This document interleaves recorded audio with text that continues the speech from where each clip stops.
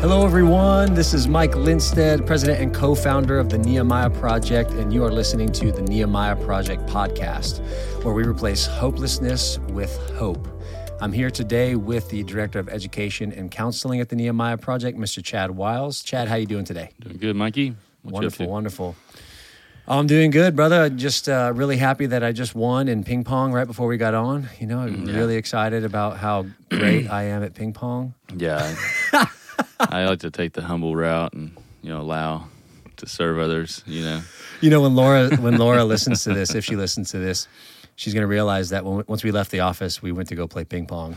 Well, to be fair to us, we did try to get started. We needed to wait for our producer to do some cool things for us, and he did a great job. That's right. Shout out to Tanner Stockton. Getting us set up. So we just had a few minutes to spare while we were waiting. Exactly. So ping pong it was. And other than that, I'm doing very good. I'm excited to finish up this series that we have called What Makes Humans Human. Today, we're going to be talking about the body, that's the material portion of what makes us human. Right. We're also going to be talking about the immaterial portion that makes us human, which is referred to in the scriptures as the soul, the spirit, the heart, and the conscience. And so there's a lot of components here, but basically the division is twofold.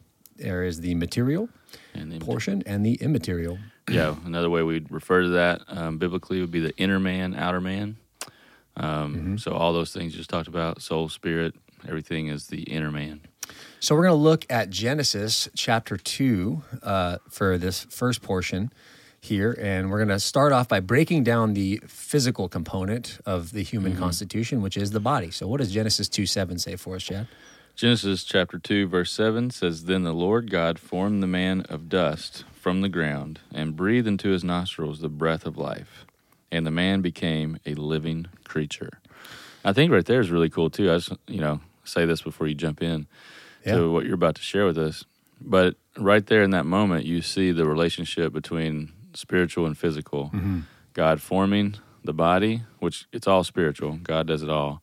And then God himself breathes the life into man. Yeah. And, of course, for those of you who are listening and may not be aware of the fact that the Old Testament was written primarily in Hebrew and also Aramaic, there's specific terms that are used here, and there's two primary terms that refer to the body in Hebrew. The first one is hard for me to pronounce, but I'm going to give it my best shot. It's goeah, which refers to the living body. And there's also a word, basar, which refers to the flesh. And so those are the two words that the Bible in the Old Testament uses combined for over 260 times to refer to the body. And in the New Testament, we've got a couple other words that describe the body. And the New Testament is written in Greek, for those of you who aren't sure what language it was originally written in. And the body is referred to, or the word used for the body is soma. And it can refer to the physical body, the whole person, and the fallen carnal nature of the body. And so these words that the Bible uses, they show us that there's a link that exists between the earth and mankind. They're trying to put forward this idea that just like the scripture says from Genesis 2:7, that the Lord God formed the man of the dust of the ground. Right. That, hey, we're actually built up. And just a side note, our culture now is so scientific and we think through things in biological sort of perspectives. But the Bible does kind of too. It says, hey, the Lord scooped up dust from the ground, right? And so we are, in fact, composed of elements and minerals and various things, physically speaking, right? From dust we came and to dust we shall return, it also says in the Bible. The body will break down and it will go back to its original elements, Absolutely. But there's more to it than that. And it's kind of interesting, too, from looking at the body and how the thought concerning the body has developed over time.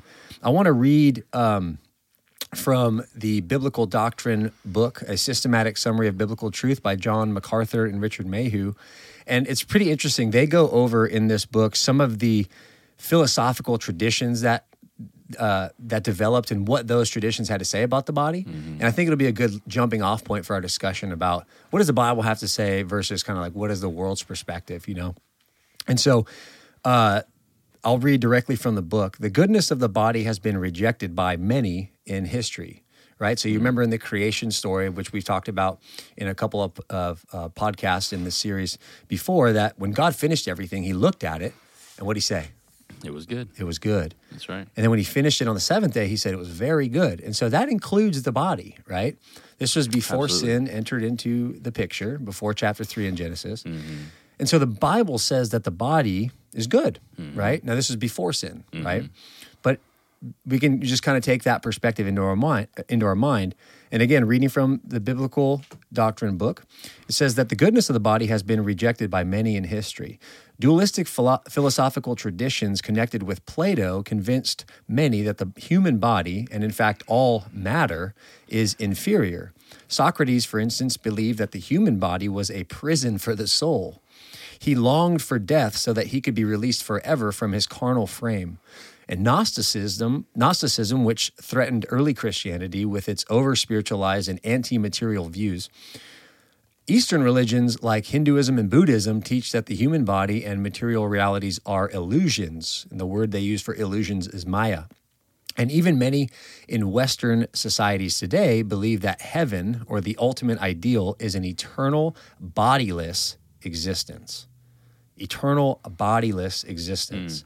So what does the Bible have to say? Let's dive a little bit deeper into this reality, because the Bible has a lot to say about the body, Right. Its existence here in this realm, meaning in time and space, and also in the eternal realm.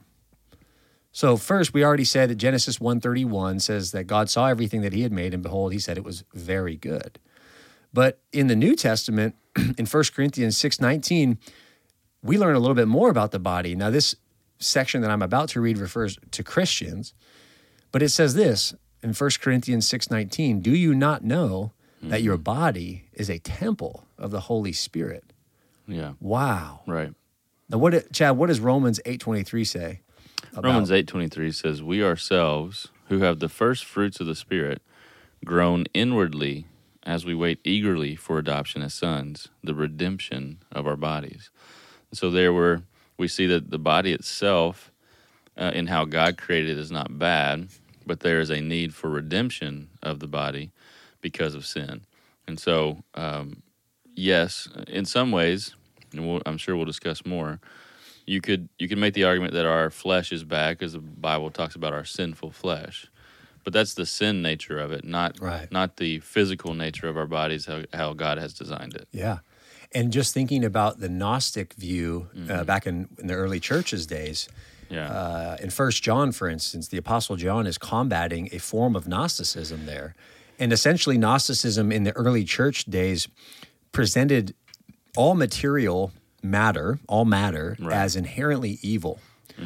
But all spiritual, I guess for lack of a better word, all spiritual matter or things were inherently good. Well, this posed a giant theological problem for the early church, because if that was true, then Jesus, being fully man and fully God, was both evil and good to the max. Right. Which doesn't work. Yeah. It's a conundrum, right? So in 1 John, for example, the Apostle John is laying forth very, very straightforward and black and white statements about the Christian belief, about the Christian ethic. And Gnosticism really did threaten the early church. Sure. These ideas, because primarily the Greek culture of the time really cherished wisdom. And like in, for instance, Acts, it says that when Paul was in Athens, the writer Luke, who wrote the book of Acts, he wrote that the Athenians did nothing with their time other than listen to new ideas. And so wisdom was this thing that was idolicized. Yeah.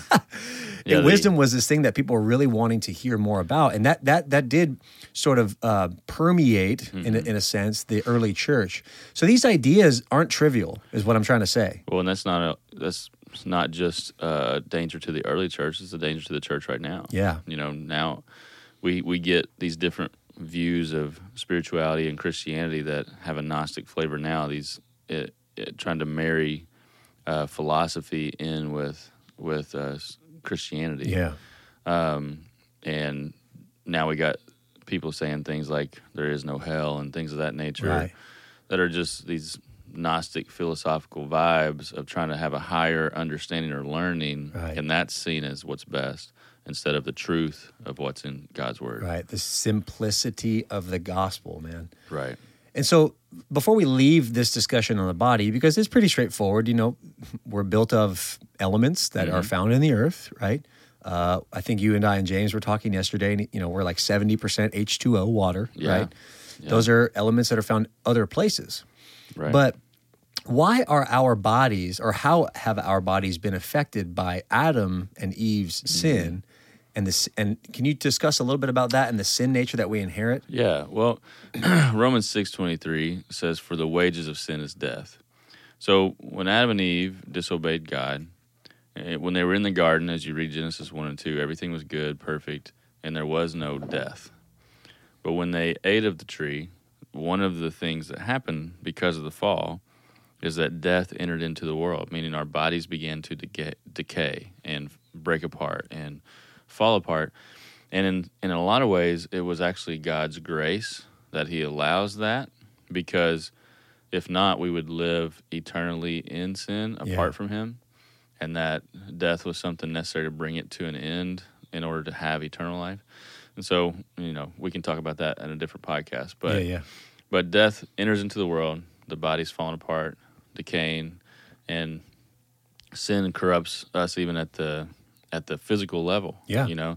We have disease, we have Addiction, we have lusts, we have just all the things that you can read in Scripture about the flesh entered into the flesh, and becomes a natural, reoccurring sinful desire within us. But like I said, even just on the physical level, things like heart disease and all those things are all a part of cancer, the breaking down of our bodies. Right. We're not meant to live forever anymore because of sin.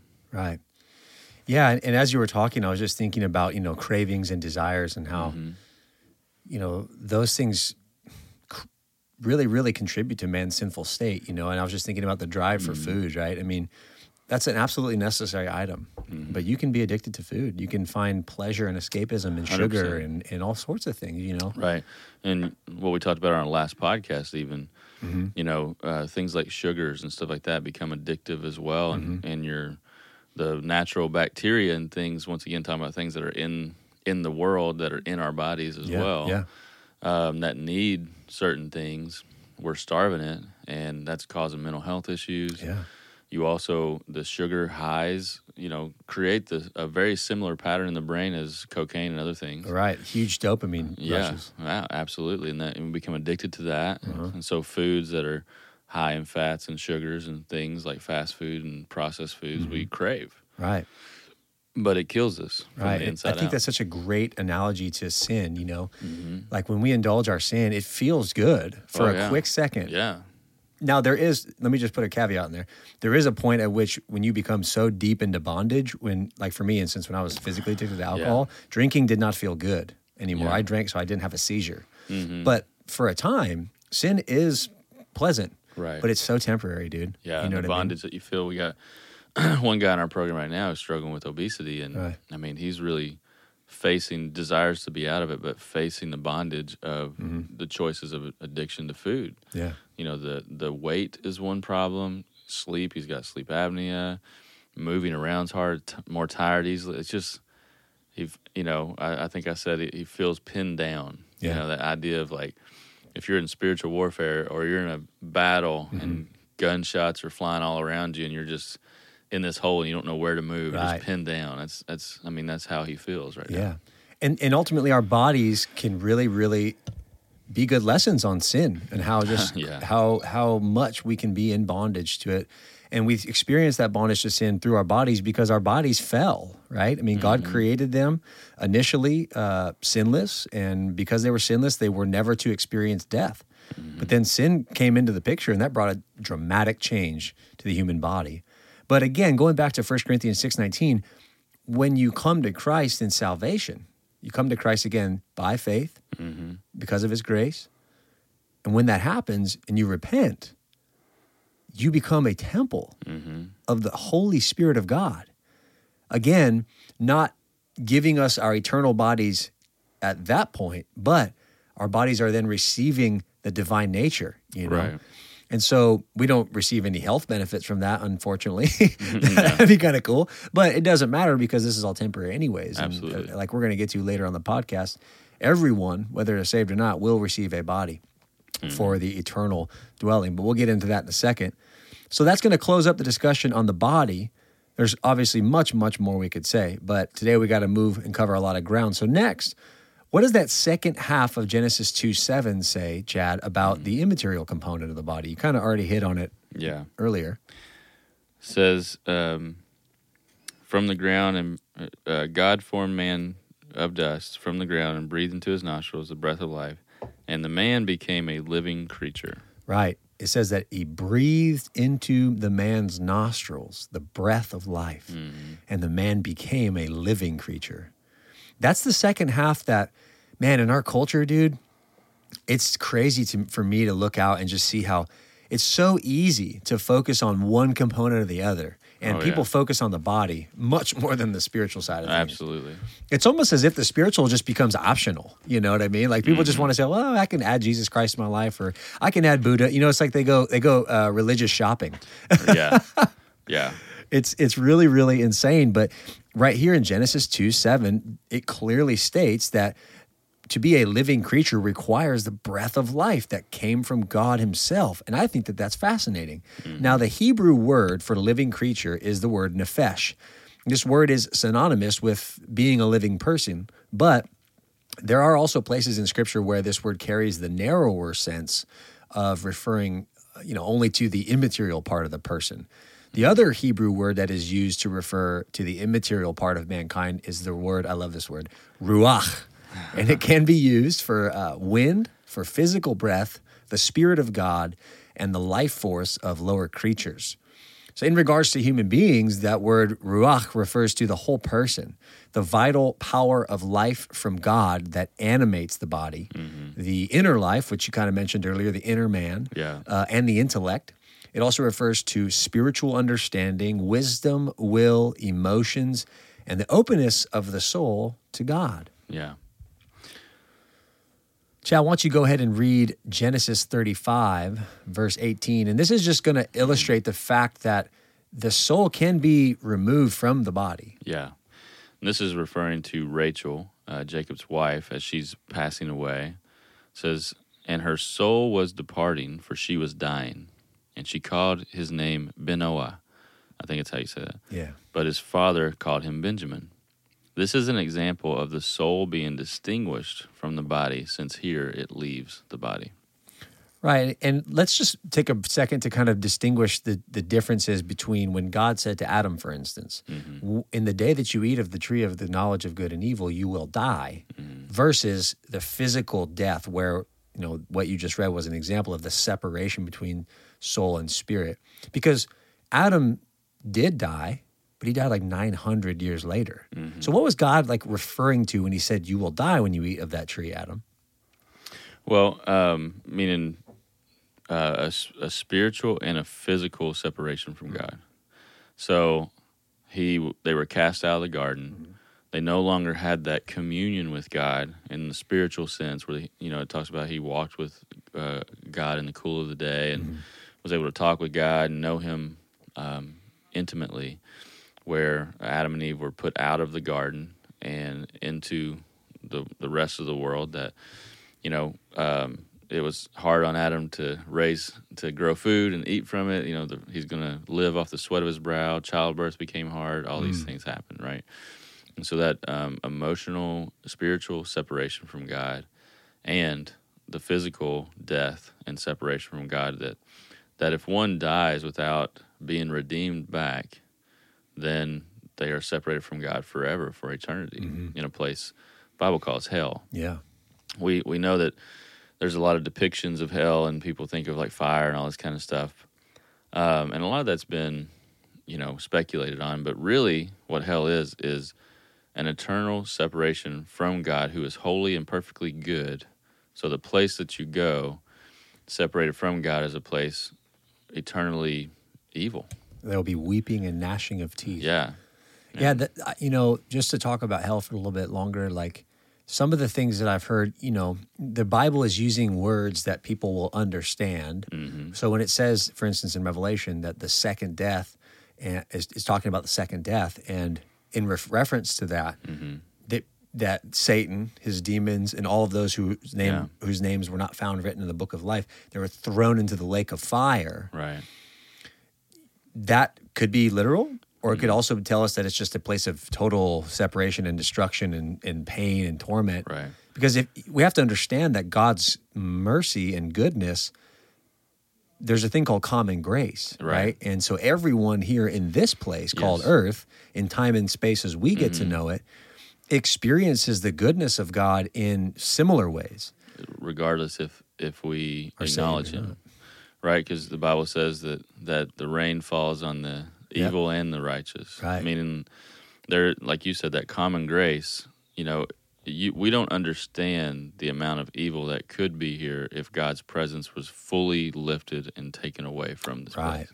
But that's what hell is. Yeah. It's a place where His presence does not dwell. Yeah, you're not going to get any of the goodness of God. Right. If you get anything, it's the pure wrath. Right. And so that's an eternal death, right? So we're physically dying now, and once we do die, there's an eternal separation or eternal life, depending on the redemption part of your soul. Right, and we're going to get back to how the body ties into that portion there. But before we do, what's the Greek word for soul, Chad? I'll get my notes here. All right. I was up. I was still looking at it. The Greek term for soul is psyche, and it is translated soul, life, and I. This term denotes the whole person, the essential being or seat of personal identity, the inner life of the body, the intellect, the will, the emotions, and the moral/spiritual life. So the Greek term for soul is psyche. Psyche. Where we get psychology from. Psychology, right. Now, there's another Greek word that describes the spirit, which is also part of the immaterial body, and it's a different word, so it's worth bringing up, and that is the word pneuma. And it is similar to the Hebrew word ruach in that it refers to various realities like the life force that animates the body and departs at death, like what Chad just read concerning Rachel. It also can refer to the self that interacts with God. So we can think of that as like our prayer life, right? Because in prayer, our inner self reacts with God or interacts with God. It can also refer to the interaction with God in the spiritual realm. But as far as human beings are concerned, spirit often signifies the capacity of humans to be in relationship with God. And spirit is sometimes used interchangeably with the soul. And so to kind of sum it all up, there's those two different words or those sort of divisions or components, I guess you could think of them. They're all kind of referring to the part that we can't see. I think most people would call it consciousness nowadays. Yeah. Of course, consciousness is a little bit more of a new age term, but I think we understand what it's really getting at. It's the immaterial part of your being. Now, there's two other parts that we have to discuss today, and these are going to be more of the focus of our podcast today. And the first one is what the Bible refers to as the heart. The heart has a Hebrew word, and the Hebrew word is leb or lebab, which can refer to the whole person or to the core of the inner life. The Greek word for heart is cardia, where we get the transliteration in English, cardio, right? Yeah. It refers to and cardia refers to the governing faculty of the person. The Bible says a lot about the heart and how it is essentially the control center of a person and the seat for thoughts, attitudes, motivations, and actions. The biblical diagnosis of the human heart is pretty counter to what most people assume, which is that people are inherently good. That's what most people assume, right? Right. But the Bible says that all people are born with a dark and evil heart. God's evaluation of mankind at the global flood, right? You guys are out there listening, remember Noah and the flood? Which, side note, every ancient culture has a flood narrative, by the way. Exactly. It's pretty wild. The Bible says that at the global flood in Genesis 6:5 that God said this about all of mankind, quote, "Every intention of the thoughts of mankind's heart was only evil continually," end quote. And God also said in Genesis 8:21, the intention of man's heart is evil from his youth. God speaking through the prophet Jeremiah in Jeremiah 17:9 said that the heart is more deceitful than all else and is desperately sick. Who can understand it? Right. So Chad, Counselor Chad, who deals with the heart on a daily basis, All the time. riff on the heart for us. Well, the heart is exactly what you talked about. Biblically speaking, I'll back up to say the world views the heart as primarily emotions. So when you see movies, Disney movies, and follow your heart, it's all about how you feel. Is it like passions almost? Yeah, passions, feelings. And that's only one aspect of the heart, and it's not the part you should follow. Don't follow your passion. Right. And so it's very reductionistic in that way. And honestly, just to give you a little side note, that's really how Satan works, is he takes what God's designed and created, he takes a half-truth of God, twists it, and puts us on the wrong path pursuing ourselves, which is, yes, it is true that feelings and emotions are a part of the heart, but it is not the part that we should follow or listen to. Right. But it feels good to do. Just like eating that cheeseburger feels good in that moment. It feels really good to do what you feel like doing. Right. Right? Yep. But the heart, biblically speaking, as Mike's already said, makes up the entire inner man. It makes up our beliefs, our thoughts, our attitudes, our feelings, our affections, our desires, our actions, our motivations.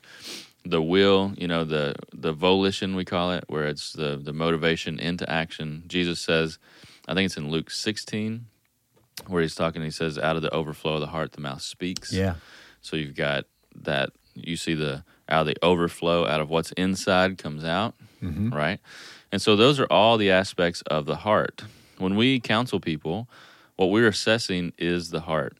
And if you think of it this way, what we do, for those who are familiar with psychology, is the Bible actually prescribes cognitive behavioral therapy, which is to understand what the beliefs are and begin to shape at the belief level.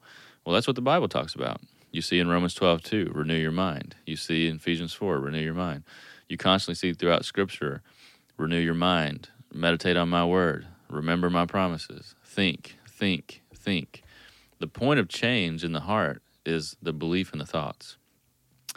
The feelings, but it's all interrelated. So your feelings and your actions are just the results of or the fruit of what you truly believe.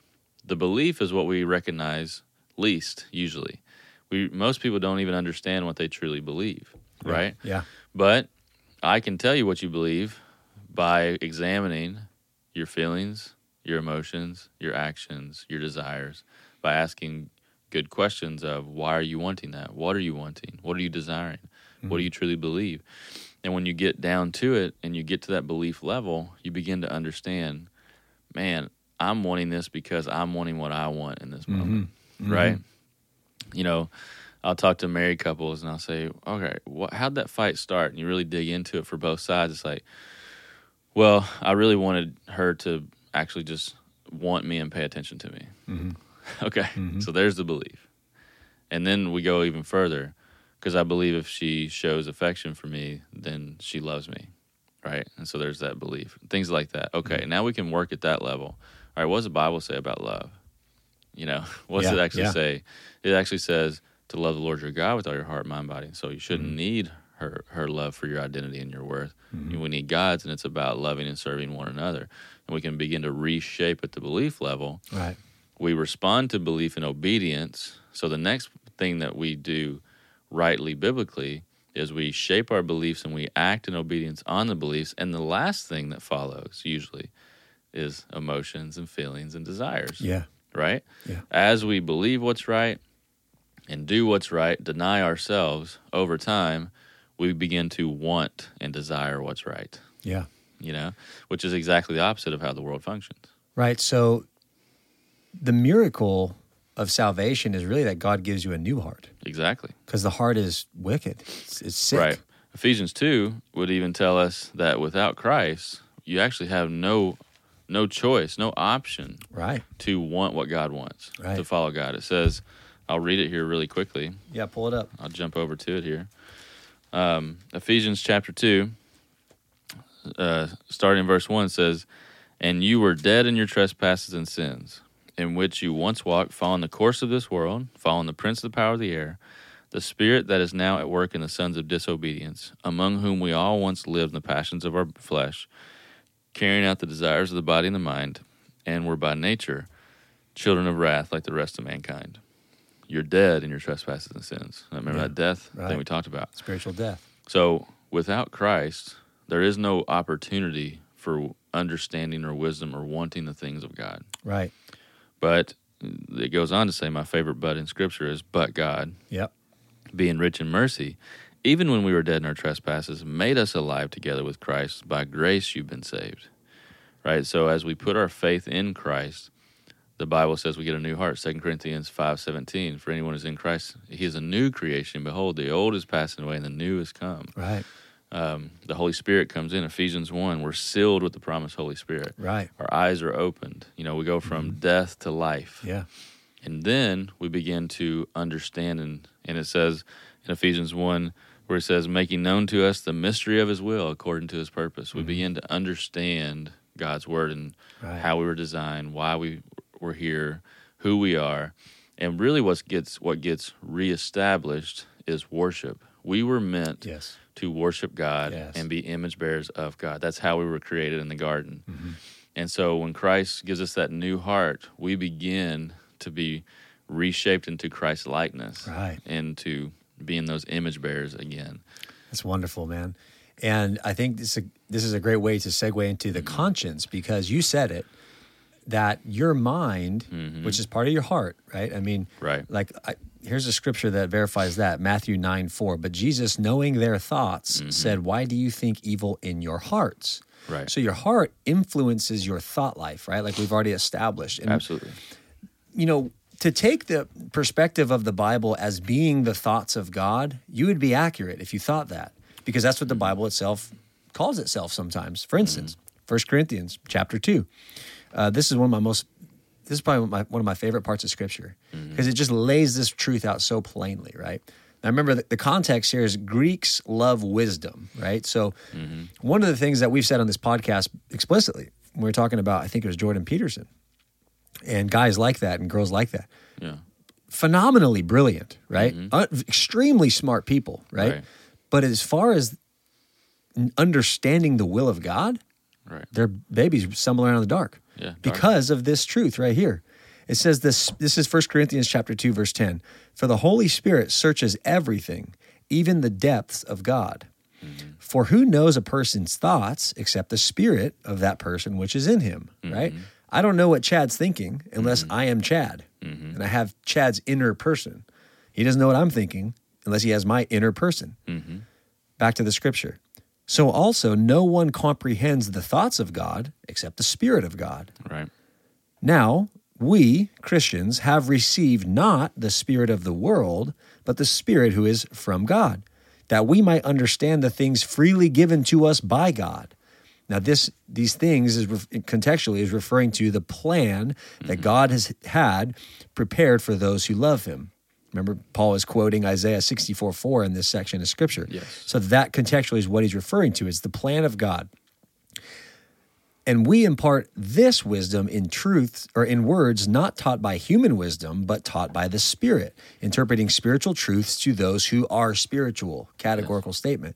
The natural person, the opposite of the spiritual person, does not accept the things of the Spirit of God, for they are folly to him. Okay. And he is not able to understand them because they are spiritually discerned. The spiritual person can judge all things, but is himself to be judged by no one. Which simply means that if you understand the Word of God, because you've been given the Spirit of God, then you understand reality correctly. Right. So no one can tell you something that you can't already that you don't already understand, assuming you have had your mind renewed in the Scriptures, because you know what's going on. But the natural person doesn't know. Verse 16: "For who has understood the mind of the Lord so as to instruct him? But we have the mind of Christ." Now, this is fundamental or structurally important, because our conscience is the other part that makes up our immaterial component of what it means to be human. Now, the Bible does say that everyone, right? This is Romans 2. everyone, whether they were a Jew or not, has a moral conscience. And whether or not you grew up, quote unquote, as a Christian or not, you have an innate ability to understand what right and wrong is. The conscience can be defined as the faculty of our moral evaluation concerning right and wrong and good and evil. The conscience is our divine moral warning system, and it gives you feedback on your thoughts and actions, letting you know whether you are doing what is right and what is wrong. Since man has been created in God's image, like we've went over in previous podcasts, all people are born with this innate knowledge, right? But this innate knowledge is based on God's law, which, if you guys don't know what God's law is, think 10 Commandments, right? Yeah. One's conscience can be informed to a higher standard, which the highest standard would be found in God's word, or it can be blunted and seared by sin. So even though we're all born sinners, we still have this like inkling of a conscience that can tell us what is right and wrong. Now, look, you don't got to teach a child how to be bad. You got to teach them what is good. So right there, you begin to inform their conscience. I don't know the psychological literature well enough to understand if there's ever been any cases where a child has grown up without parents and been able to come to an understanding of what is right or wrong without that. I'm not sure. But I'd be willing to bet that there would be some sort of innate ability because we're all created in man's image. Like I said, one's conscience can be informed to a higher standard or it can be blunted and seared by sin. But once the conscience has been informed of God's divine standard through the daily renewal of the mind in the scriptures, the conscience should always be followed.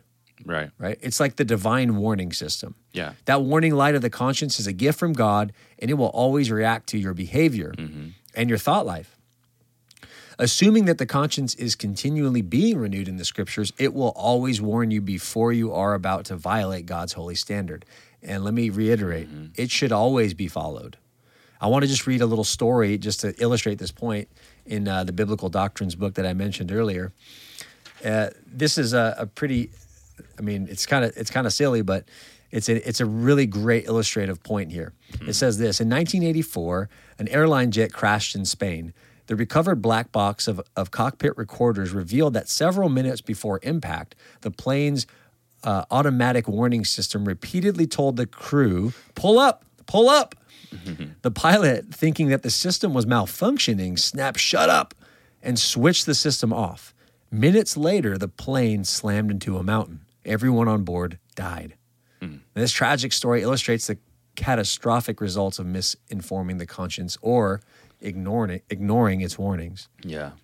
The way I like to think of it is, because of sin, our conscience is offline from the Holy Spirit, from God. Meaning like it's not being informed by God. It's not awake, right? We have residue because of God's general grace and being created in the image of God, of knowing there's some right or wrong. Right. But our sin, it's usually a prideful mentality of right and wrong based upon what's best for me or the things I think. Yeah.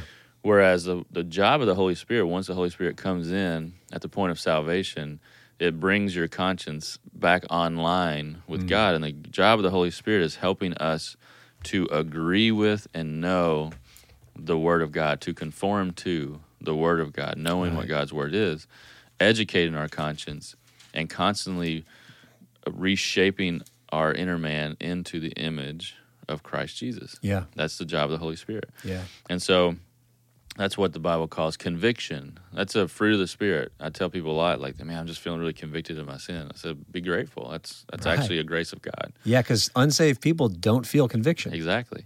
Especially for things that the Bible calls sin, right? But when the Holy Spirit comes in, all of a sudden, man, when I look at pornography, I feel convicted. Right. Or when I think of in my heart with anger towards this person, I feel conviction. Right. That's the Holy Spirit saying that's not right. It's something about the God's Word says. Yeah.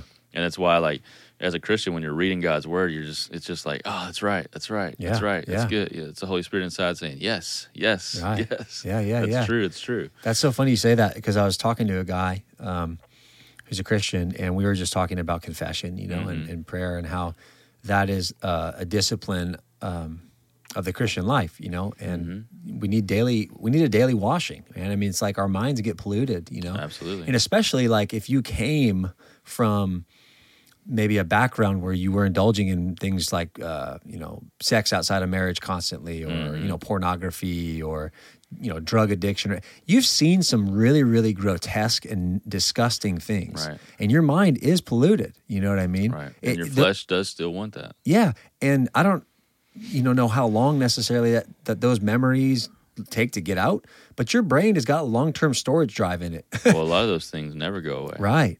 And so, I'm sure some of you guys and girls out there listening can relate, but you can be sitting there, right, thinking great thoughts and having a wonderful day, and then all of a sudden, like out of nowhere seemingly, this thought pops into your head, and you're like, what the heck? Yeah, this craving. Yeah, this craving, or this something you see triggers this thought of someone that you used to date, or some place you used to go get high at, or it comes out of nowhere. Right.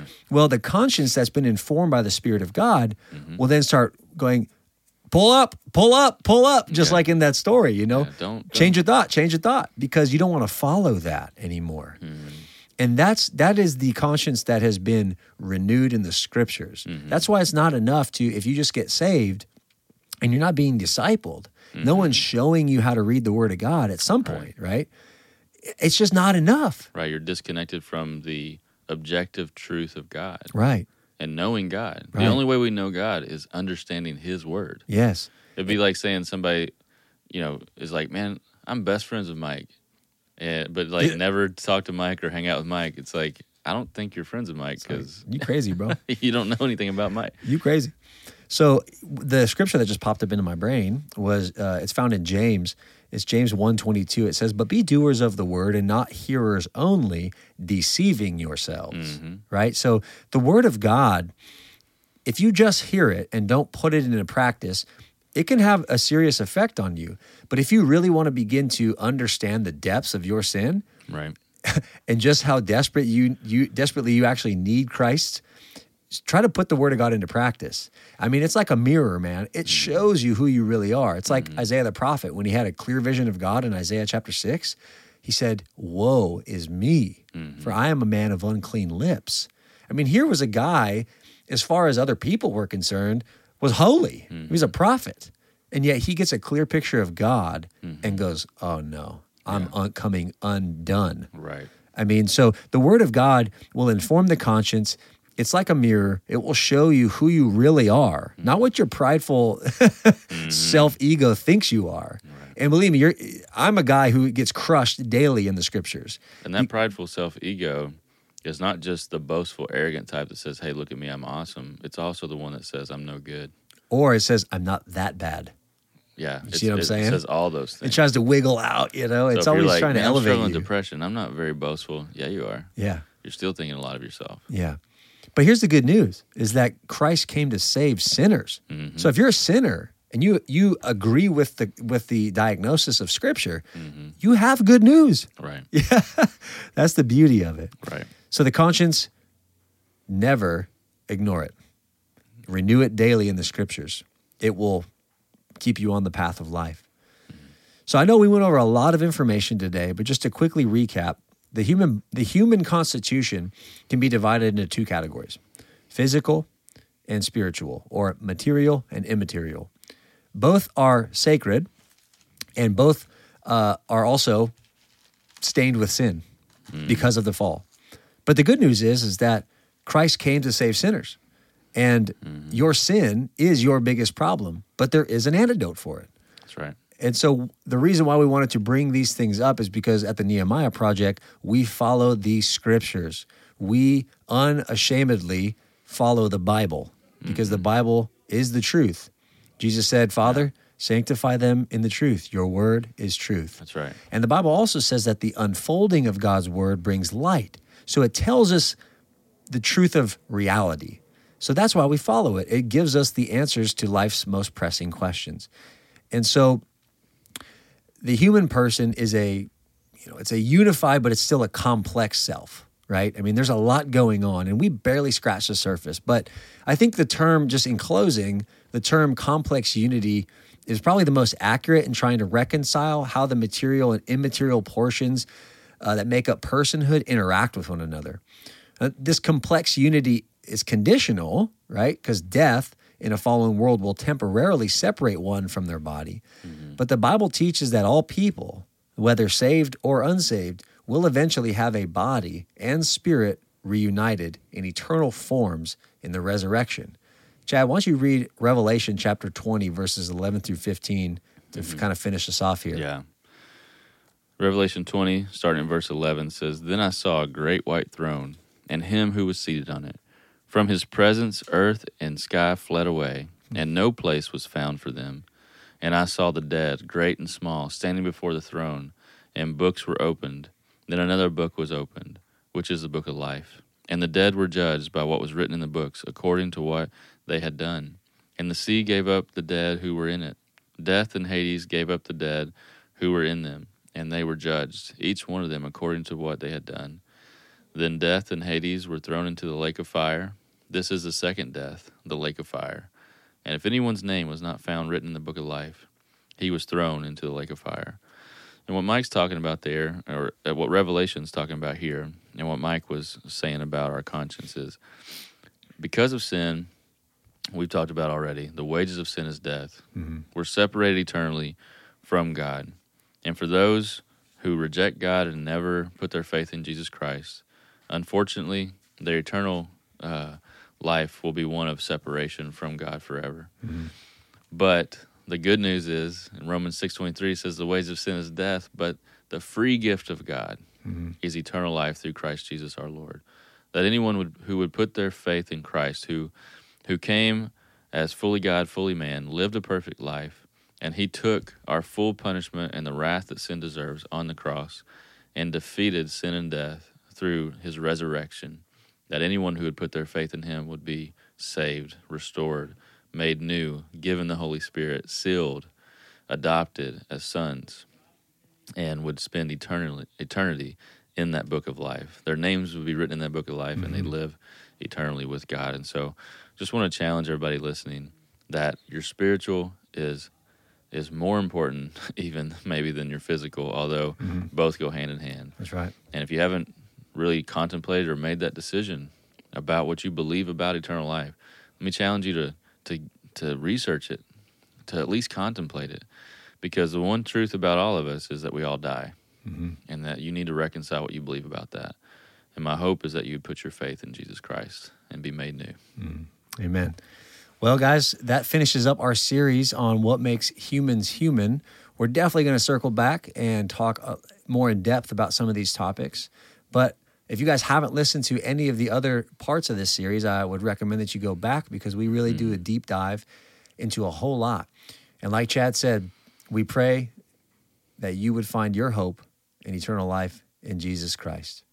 We'll see you guys soon. Thanks for listening. Bye. This podcast is being sponsored by Dickie Lyons and Paul Hodge with Varsity Wealth. Varsity Wealth is a financial planning firm that believes everybody deserves to be aware of what's possible. They help clients with the basics, like budgeting biblically and getting out of debt efficiently, all the way to sophisticated planning of investment management. They have clients throughout the country and would love to be a resource to you. You can contact them for a free consultation at 985-246-5857 or email them at richard.lyons@nm.com. If you're interested in sponsoring this podcast or donating to support the work of the Nehemiah Project, you can reach out to us through our website, tnproject.org, or by emailing our intake director at laura@tnproject.org. Thanks for listening to the Nehemiah Project podcast. For more resources about addiction recovery, suicide prevention, and overcoming other life-controlling issues, you can follow us on Facebook and Instagram and visit our website, tnproject.org. If you or someone you love is struggling, don't hesitate to reach out to us by calling 985-205-3022.